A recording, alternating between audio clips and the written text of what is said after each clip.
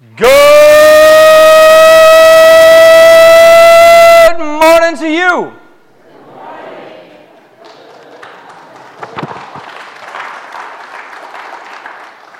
My friends, morally, we're living in a strange age. I think most of us feel that. Morally, we're living in an age of great confusion. What was once clear and fixed is sort of fluid and up for grabs now. Economically, what once seemed solid is suddenly not so solid. And places that can hardly remember inflation, like some kind of a vestige of the Carter administration, we're seeing that inflation start to feel in our budgets and erode some of the savings that we have set aside. Politically, we've seen that proven solutions are sort of being pushed aside, jettisoned in exchange for sort of grand experiments. And the larger the experiment, the more volatile the outcome, and the more fragile the familiar status quo tends to become. Geopolitically, parts of the world that were mostly peaceful are now at war, and the implications of those actions have caused grain and fuel markets to shudder and sputter, and all the wider watching world is affected in some way. Interpersonally, if stressed me is not the best me, and if hurt people, then is it any wonder that we're seeing strangers morph into shouters over rather minor matters, and sometimes even into fisticuffs over spots at the local Megamart parking lot? And the wreckage of this brokenness, it is dividing neighbors and co-workers. It is separating friends and families. Even in our churches, often people can't seem to always get along. Does it not appear that more and more we live among broken people in a wider broken culture? Would you say that feels kind of true for you? Now, these relentless disruptions have led many to a sense of despondency and even depression. Our context of brokenness has led many to a feeling of sort of perpetual anxiety, or what you all told me, agita. That was a word I didn't know until I moved to New Jersey. What if there was a passage of the Bible that offers battle-tested, pragmatically proven, God-given solutions to these painful situations? My friends, take heart, because today we are in Philippians 4, and we have the answer from heaven to the leaven that has insidiously and perniciously and devastatingly sort of worked its way through our whole batch of dough. Today's passage teaches that broken people in broken contexts can find hope, help, and healing in Christ. Philippians 4, finding hope, help, and healing in Christ. And so as you turn with me in the Word of the Lord to Philippians chapter 4, let's first turn to the Lord of that Word and ask Him to bless our time in His text today. Would you pray with me? Lord Jesus, we believe you when you say that man does not live on bread alone, but on every word that proceeds from the mouth of God. We believe that all Scripture is God-breathed and useful for teaching us, rebuking us, correcting us, and training us that we may be thoroughly equipped for every good work. We believe that the Word of God is living and active and sharper than a two-edged sword. And so we ask today, through the Word of God, that you would take us as the people of God, that you would use your Holy Spirit to make us a holy people, that you would encourage us and if need be rebuke us, that you would correct us and indeed train us, that you would cut out that which would debilitate and hold us back and add in that which would facilitate our being together, to be unified, to be a force for good in this world because we are more concerned about glorifying Christ and the good of the other than we are of our own advantage. We pray, Lord Jesus, for those that maybe are sinking in despair and despondency and anxiety, that this particular passage would speak with a powerful message that they would never forget. that they would be able to return to the limitless well of truth that is the Word of God, and that this particular passage would be an anchor for their soul when the seas are rough. We pray this in Jesus' name. Amen. So the Word of God says in Philippians chapter 4, starting at verse 2, I plead with Euodia and I plead with Syntyche to agree with each other in the Lord.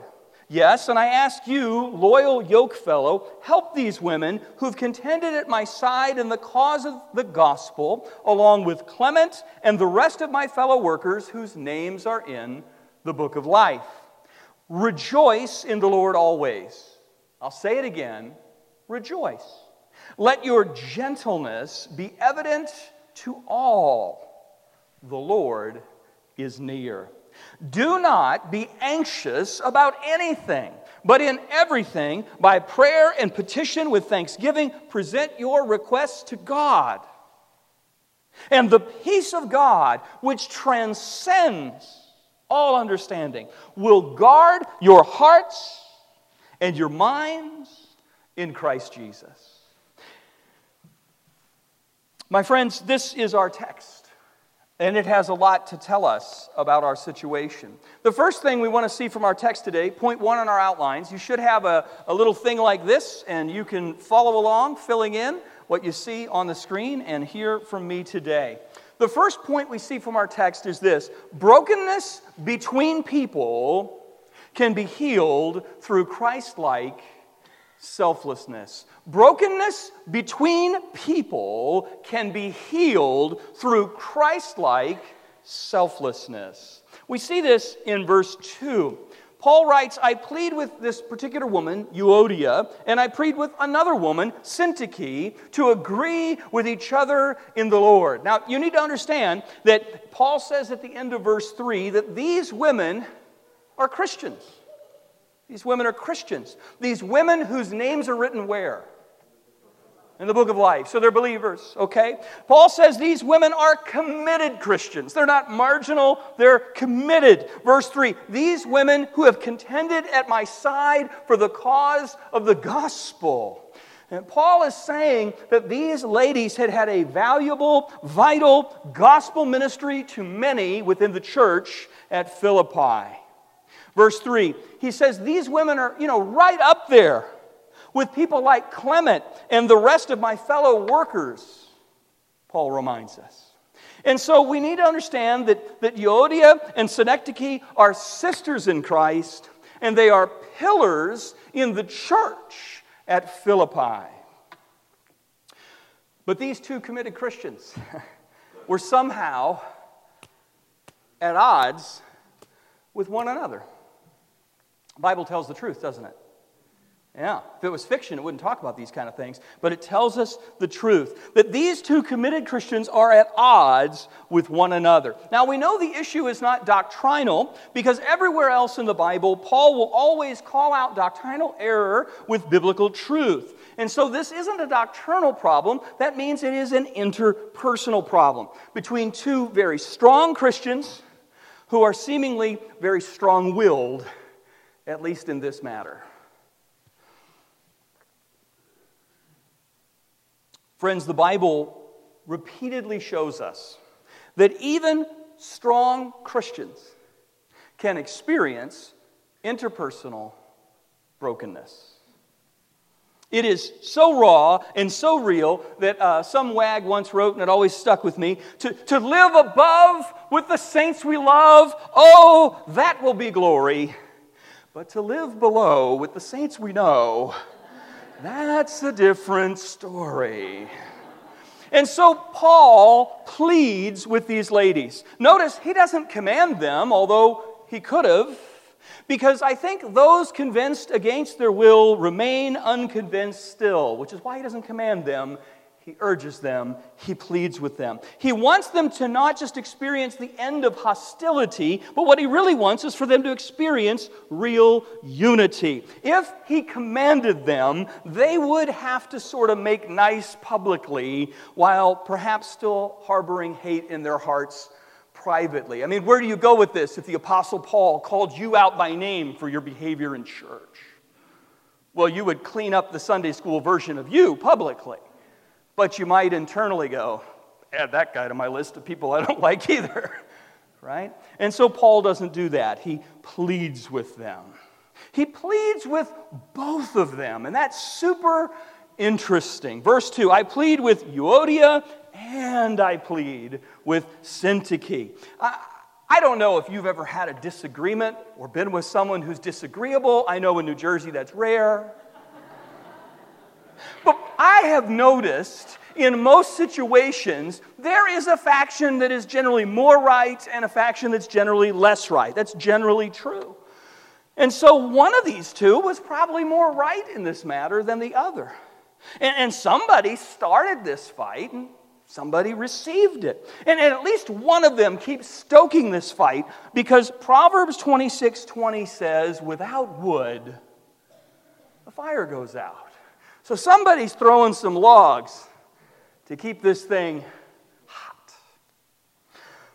We've said this before in other books of the Bible together. Friends, we don't have to attend every fight to which we are invited. And if one side will cease and desist, it can become really hard for the other side to persist in this. And so notice that Paul pleads that these scrapping saints agree with each other how? In the Lord. In the Lord. That last clause is critical. Paul does not merely ask them to agree. You see, the New Testament does not call us to unanimity, it calls us to unity. Unanimity would mean they would have to agree in the situation. Paul calls them to unity, they're to agree in the Lord. Do you see the difference? Now, humans see things differently. Christians are humans. But humans who are Christians can set aside their differences for the sake of Christ and the advancement of His kingdom. Now, we don't know what this dispute is about. The Bible is pretty careful to conceal that from us. It doesn't tell us. It could have been a petty rivalry that formed between effective people who became jealous of each other and their ministry endeavors. Maybe one of them wanted to do the tried and true kinds of ministry, and the other one said, I don't want the old school. I want to, put the new wine in the new wineskins and do something a little different in the church in Philippi. I don't know what caused the fight. I do know that Satan can find a million reasons to divide us, because God, according to Scripture, intentionally calls us out. That's what the church means. Ecclesia means called out ones. You've been called out of the world into the kingdom of light. And you've been called out, and guess what? The people He's called out are from every tribe and every tongue and every temperament. They are different. They're men and women and slave and free and Jew and all that, right? All these different backgrounds, all these different personalities called into this glorious church of Jesus Christ.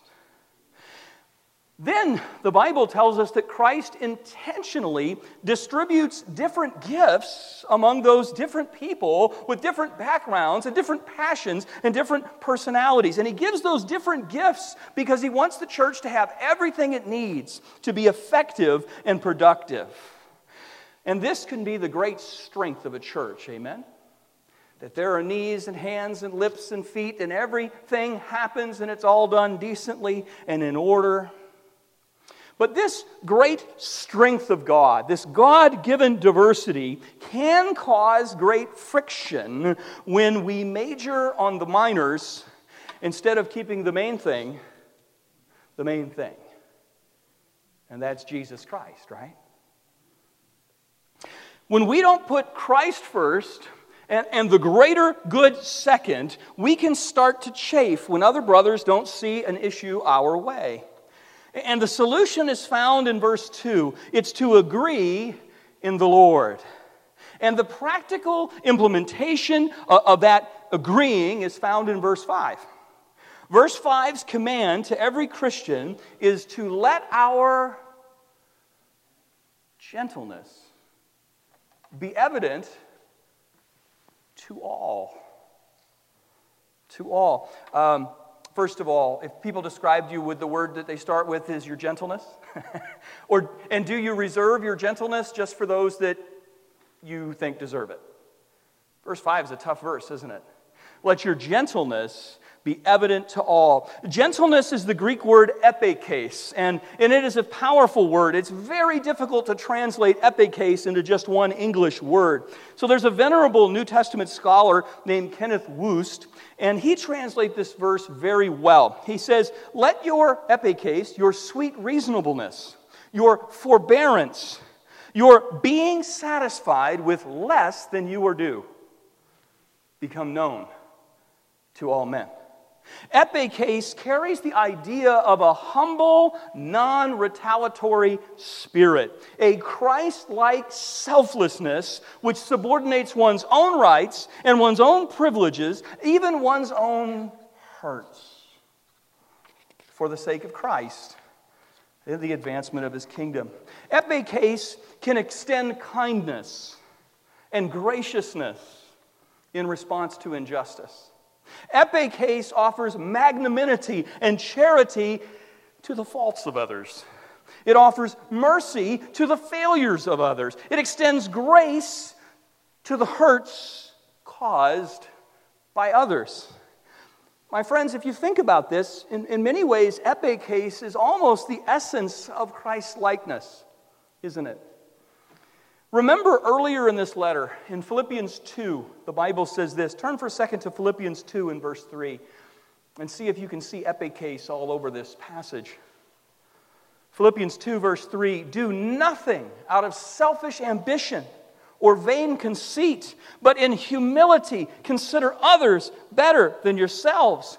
Each of you should not only look out for your own interest, but also for the interest of others. Your attitude should be the same as Christ Jesus, who being in the very nature God, did not consider equality with God something to be grasped, something to be held onto, something to be retained, but He made Himself nothing. He took the very nature of a servant, and being made in human likeness, being found in appearance as a man, He humbled Himself and became obedient to death, even death on a cross, the most brutal imaginable of deaths available in their society. My friends, I hope you know this, but interpersonal brokenness cannot be healed by forever recalling each other's record of past wrongs, or by vigilantly parsing each passing comment or intonation of another for the possible presence of perceived slight. Did they say, let me hold the door, and they really meant, let me hit you with the door? You know, like that. You get this thing in your head where it's like, would you like $100? Did you hear how he said that? Would you like $100? Like, it's not what he said, right? It doesn't matter. Like, we get twisted, right? Interpersonal brokenness cannot be healed by forever recalling each other's records of past wrongs or by vigilantly parsing each passing comment or intonation for the presence of possible perceived slight. No, my friends, brokenness between people can be healed through Christ-like selflessness. It can. It can. My friends, let your gentleness be evident to all. Now, the sad spectacle of these dear sisters locking horns over minor matters brings us to our second point today. If the cancer of interpersonal brokenness is left to linger too long without the balm of Christ-like selflessness being applied, that cancer will spread throughout the body. And that's just what the Apostle Paul wanted to avoid in the church at Philippi. Point 2 today is this. Brokenness within the church can be healed through Christ-like shepherding. Brokenness within the church can be healed through Christ-like shepherding. Paul realizes that perhaps this conflict has gotten to the point where reconciliation is not easily possible without the gracious intervention of a respected other. So we see verse 3. Yes, and I ask you, loyal yokefellow, help these women who've contended at my side. Now, loyal yokefellow is the Greek word suzagos. Suzugos. It evokes the image of a yoke that harnesses two oxen together so they can plow more effectively when they do it collectively. That's the imagery there. Now, the thing about this word, Suzagos, loyal yokefellow, is we don't know if this is somebody's proper name, like, this is my daughter Mercy, that's her legal name, or if it's a nickname, right? It was common in the early church at your baptism for a new Christian to be given a new name to represent their new standing in Christ. And in many parts of the world, at baptism, that still happens. And so your name might have been, and now you're truth teller, right? And there was an idea of an aspirational movement. You with me? We see this in the Bible. There's a guy named Barnabas. You know Barnabas, right? Paul and Barnabas. When none of the apostles would hang out with the apostle killing Barnabas or apostle attempted murderer or Paul, it was Barnabas who was willing to bring Paul into the circle. But Barnabas wasn't his name. Do you remember his name? It's Joseph. But the church called him Barnabas. Why? Because he was a son of encouragement. Well, the church could use more Barnabases. Amen? Yeah. Now, whether this loyal yoke fellow is a proper name or just a description of his character, what we know is this saint knew how to bring people together. Suzagos was a gentle, respected leader in the church. And so Paul rightly assumed when he wrote the letter that everybody would know who he was talking about when he said, why don't you bring Suzagos into this situation? The point here is that sometimes reconciliation requires another party's intervention. And this is especially true when interpersonal brokenness is threatening rifts in the wider congregation, and so sometimes a peacemaker is needed to shepherd the situation away from open war. And so Paul calls a wise shepherd to shepherd God's sheep out of this difficult situation. Now, there's other names here, and they have interesting meanings. So there's Euodias. Her name means prosperous journey. And synecdoche means pleasant acquaintance. But sadly, the entire church at Philippi was not on a pleasant journey. Because they were not having pleasant acquaintances, were they? Because these two sisters, these dear saints of prominence and consequence, they were not agreeing in the Lord. And so brokenness between people can be healed through Christ-like selflessness, and brokenness within our churches can be healed through Christ-like shepherding. Now, for those of you in the academic world, there was a German philosopher named Schopenhauer, and he compared the human race to a bunch of porcupines huddling together on a cold winter's night. He said, the colder it gets outside, the more we huddle together for warmth. But the closer we get to one another, the more we hurt one another with our sharp quills. We need each other, but we also needle each other. Can you relate? If we are not careful, in the lonely night of winter, eventually we begin to drift apart and we wander out on our own and we sort of freeze to death in our loneliness and isolation. My friends, Christ has given us a better alternative, and it's to forgive each other for the pokes we give and receive. And that's going to allow us to stay warm because we stay together. That's the plan of God in a world of broken people. This is why Ephesians 4 urges us to be completely humble and gentle and patient, bearing with one another in love. Make every effort to keep the unity of the Spirit through the bond of peace, to be kind and compassionate to one another, forgiving each other just as Christ forgave you. That's the only level you have to forgive each other to. That's it. Just the level Christ forgave you. That's it. That's the bar.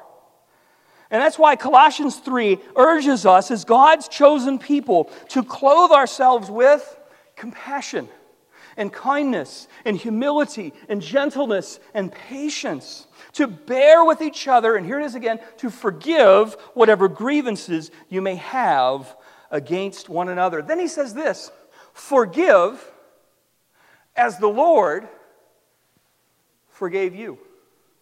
And over all these virtues, verse 14, put on love, which binds them together in perfect unity. Let the peace of Christ rule in your hearts, since as members of one body, you have been called to peace. Now, I built this sermon in Zimbabwe because a church in Zimbabwe called the Glen Lorne Fellowship assigns me passages, and they were taking me the church through Philippians. This happened to be my passage. But this has been one of those passages that I've got to share. I shared it a couple weeks ago at another church in New Jersey. You know what they said? Super applicable.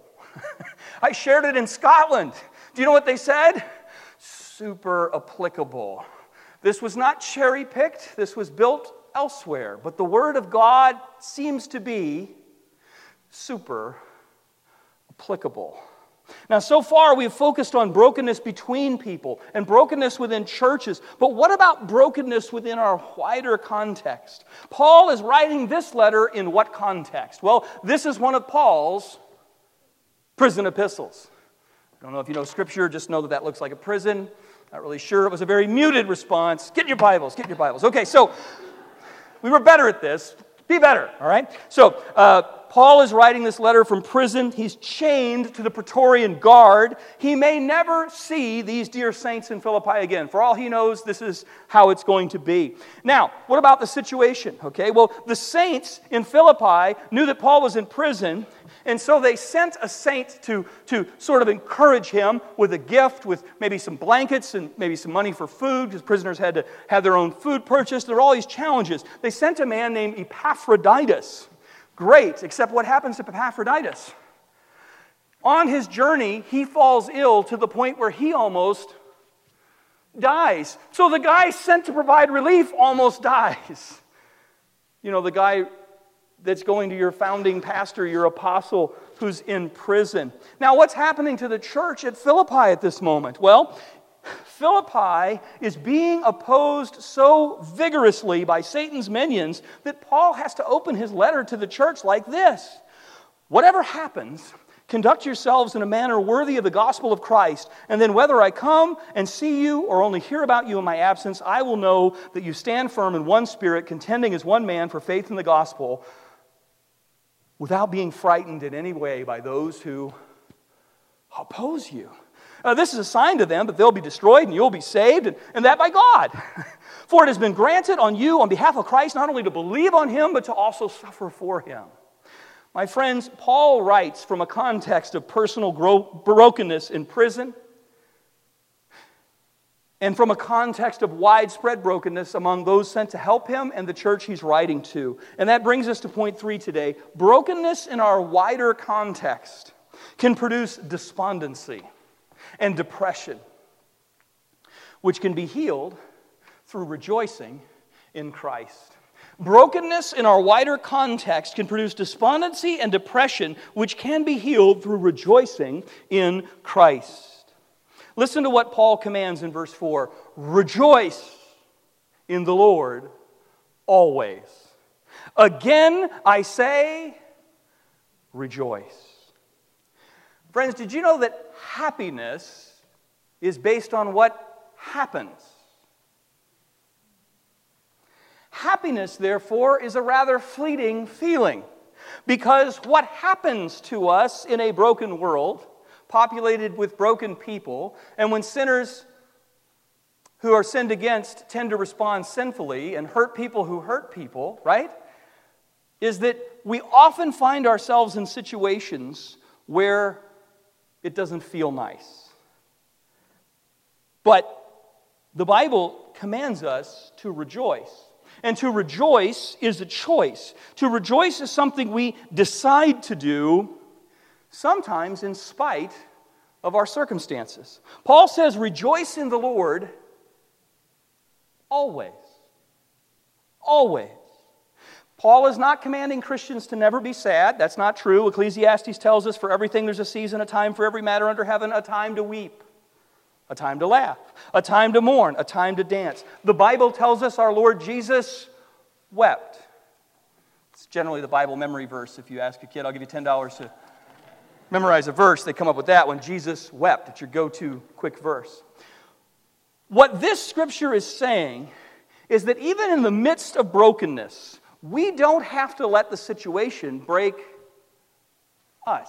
We may live in a context of brokenness, we may live among broken people, but it doesn't have to break us.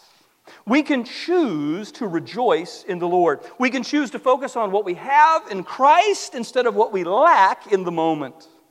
The fact that Paul has to say this twice is a clear indication that it is not always easy to be joyous. Again, I will say, rejoice. There's a theologian named Karl Barth, and he used to say there's a defiant nevertheless in Christian joy. In Acts 16, Paul was sitting in a jail in Philippi. He'd been wrongly accused, he'd been publicly stripped, he'd been brutally beaten, but nevertheless, as he and his companions were in that prison, they were singing at midnight praises to Jesus. And probably as they sang each octave, a rib that was busted barked in pain. Do you see the context? Didn't remove the choice to rejoice.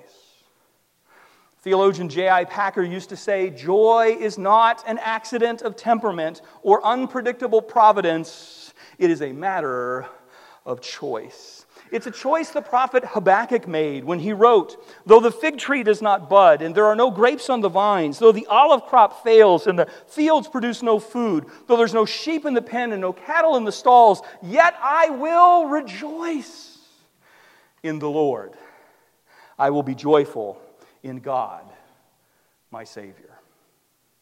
It's a choice that Paul lays out in 1 Thessalonians 5:16 when he writes, be joyful always, pray continually, give thanks in all circumstances, for this is God's will for you in Christ Jesus. It's a choice Paul lays out in Romans 12:12 when he writes, be joyful in hope, patient in affliction, and faithful in prayer. Now those Satan can't beat with depression and despondency, he tries to beat with anxiety. We live in an anxious age, don't we? Yeah, agita, right, as you taught me. Which brings us to point 4 today. Brokenness in our wider context can produce anxiety, which can be healed by turning worry into prayer. Hear this again. Brokenness in our wider context can produce anxiety, which can be healed by turning worry into prayer. The Bible says, do not be anxious about anything, but in everything, by prayer and petition with thanksgiving, present your requests to God. And the peace of God, which transcends all understanding, will guard your hearts and minds in Christ Jesus. Whatever is frightening you, whatever is keeping you up at night, you can either take it to Jesus, or you can rehearse the worst until you end up in a hearse. I keep this verse on a very close to me. It's in a business card I keep in my wallet. I've kept it for many years. I used to have it posted around the house. I might have had it in my office here. I don't know. Some of you may have seen it. It's this little guy here. I don't know if they still make it. It says, worry bad. The other side it says, prayer good. It says that in black and white. And then in red it says, got it? Worry bad, prayer good. And then it has this verse, do not be anxious about anything, but in everything, by prayer and petition, with thanksgiving, present your requests to God, and the peace of God will guard your hearts and minds in Christ Jesus. Many times when I've been overwhelmed, Kim and I have gone to this verse, amen? There was a time when she put it like everywhere in our house in Zimbabwe when Ethan was little and I was quite overwhelmed. I'm a problem solver by nature. You remember that maybe?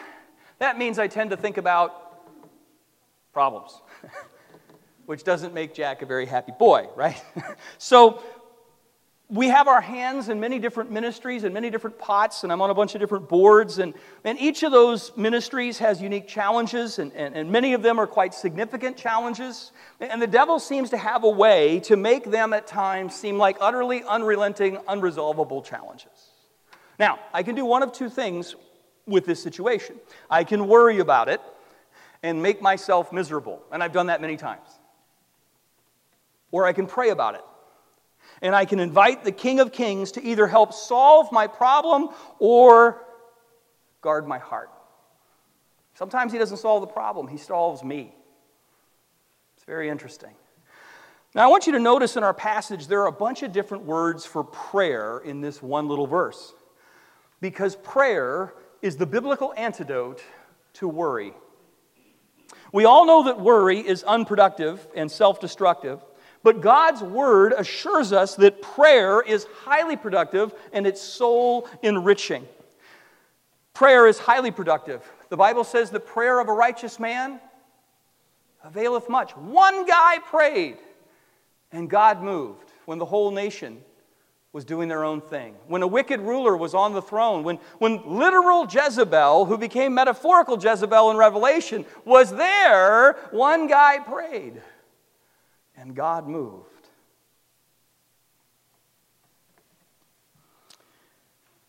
Now, Jesus may or may not solve the problem, but if you permit Him, He can guard your heart in the situation.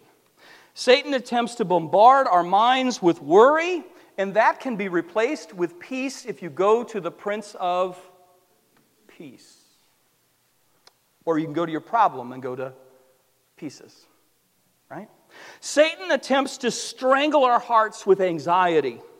And if you turn that issue into prayer, and then you're willing to leave it there, leave it with Jesus, Jesus can, like a garrison of seasoned Roman legions, He can guard your heart and mind, and it can become unscalable. To put it biblically bluntly, it's Jesus or worry. It's Jesus or anxiety. It's Jesus or interpersonal conflict. It's Jesus or church conflict. Which brings us to the final point today. Point 5 is this: hope, help, and healing are available through Jesus Christ. Hope, help, and healing are available through Jesus Christ. I want you to listen in again to the sturdy spine that makes our passage stand. Verse 2, agree with each other in the Lord. Verse 4, rejoice in the Lord always. Verse 5, the Lord is near. Verse 6, present your requests to God. Verse 7, and the peace of God will guard your hearts and minds in Christ Jesus. My friend, if you're here today and you're running out of hope, if you are here today and you need help, if you are here today and you seek healing, I want you to look to Jesus. Look to Jesus. Jesus is the God of hope. You might write Romans 15:13 next to this passage. Romans 15:13 says, may the God of hope fill you with all joy and peace as you trust in Him, so that you may overflow with hope by the power of the Holy Spirit. Jesus is the great helper. Hebrews 13:6 says, so we say with confidence, the Lord is my helper. I will not be afraid. Friends, Jesus is the great healer. In the Old Testament, one of the names God chose to use for Himself is Jehovah Rapha, the God who heals. And in the New Testament, Jesus is known as the great physician. If you are here today and you need hope, you need help, you need healing, you need to look to Jesus, my friend. Jesus' righteousness is sufficient to deal with our personal brokenness. Emulating Jesus' selflessness is sufficient to deal with our interpersonal brokenness. Jesus' shepherds can heal a church's brokenness. Rejoicing in Christ can heal our despondency and lift our depression if we give it to Jesus. Prayers, petitions, requests given with thanksgiving, they can begin to heal our anxieties just like a seasoned garrison of Roman legions. That's what that word means, guard our hearts. The only question today is this: will you let Jesus be the hope and the help and the healing that you need? Let's pray. Lord Jesus, we come to you this morning because you are the author and perfecter of our faith. You lived sinlessly and died vicariously and rose victoriously, that we could have hope and help and healing in you. And so, Lord, I pray right now that if there are some that are sinking in the sand of despondency and despair and depression, that they would turn to you in these things, that they would make the choice to rejoice in what they have in Christ, the Word of God, the Spirit of God, the people of God, the blessings of God, the promises of God, that they would start to see that it's amazing what praising can do. And that would start to make the despair leave their lair and stay over there. We pray, Lord, for those who come today who are anxious, that there is something that's weighing them down. They have that agita. We pray that instead of fixating on the problem, they would start to praying to you as the solution. We believe that in time you can lift that, you can mend that, you can move mountains for us. But even if there is a wait, even if we have to be patient in affliction for a season, we pray that you would guard our hearts and minds in Christ Jesus, that instead of continually running through the worst case scenario, we would start running to the Savior, and that you would do just what you promised in this verse, that you would break that cycle of anxiety. We pray, Lord Jesus, if there's interpersonal brokenness, that you would help us to have a Christ-like selflessness, that we would forgive others as they've forgiven us, that we would extend grace and love. We pray, Lord Jesus, that you would work in our churches, work in our nation, work among your church, that we would be salt and light, that people would find us attractive because we are good ambassadors, that we would be a perfume in the room and not a stench in the trench, that when we walk into the line and everyone's like, can you believe this line? Can you believe this? Why don't they get more tellers? That there's something different about us, and we would bring a little bit of Jesus into that wine of a line. If there's anyone here today who knows about Jesus but hasn't yet given their lives to Jesus, the Bible says that it's appointed unto us once to die and then to face the judgment. The Bible says the wages of sin is death. We cannot earn our way to you. We can't give our way to you. We can't give up our time. We can't help little old ladies cross the street. That's not going to get us to heaven. If we can't build a ladder to reach the moon, there's no way the ladder of our good works will ever reach the heavens. And so we need for God to reach down to us, and He did that through Jesus Christ. The Bible says the wages of sin is death, but the free gift of God is eternal life in Christ Jesus. The Bible says all who call on the name of the Lord shall be saved. The Bible says today is the day of salvation. The Bible says if you confess with your tongue and believe with your heart that Jesus is Lord, you shall be saved. The Bible says there's no other name under heaven by which you may be saved. And so if today you want to be saved, you can pray with me right here, right now. Your prayer can be expressed something like this. Father, forgive me, for I'm a sinner, and I need a Savior, and there is no other than your one and only Son. And so I put my faith in the work of Jesus Christ, and I ask that you would do everything that you've promised in Scripture for me, that you would adopt me into your family, that now there'd be no condemnation for me because I'm in Christ Jesus. That you would wash me by your blood, that I would be white as snow. That you would give me a new nature because whether I feel it or not, by the authority of the Word of God, I'm a new creature. And I pray that you would help me to be a bold ambassador and a winsome witness to my friends, to my family, and to those that before today I would have called my enemy. I pray this in Jesus' name. Amen.